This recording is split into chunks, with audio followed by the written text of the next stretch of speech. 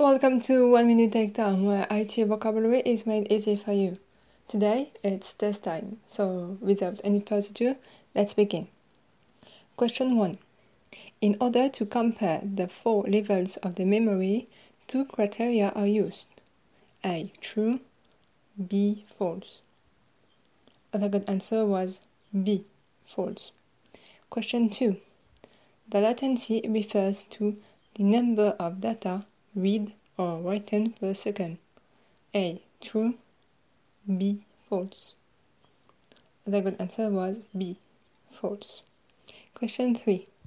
Volatile memory means that the memory A. loses its data when power is off. B. retains its data when power is off.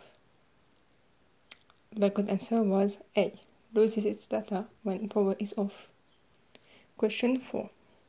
The cost per byte is an essential element in order to compare the different levels of the memory. A. True. B. False. The good answer was A. True. Question 5.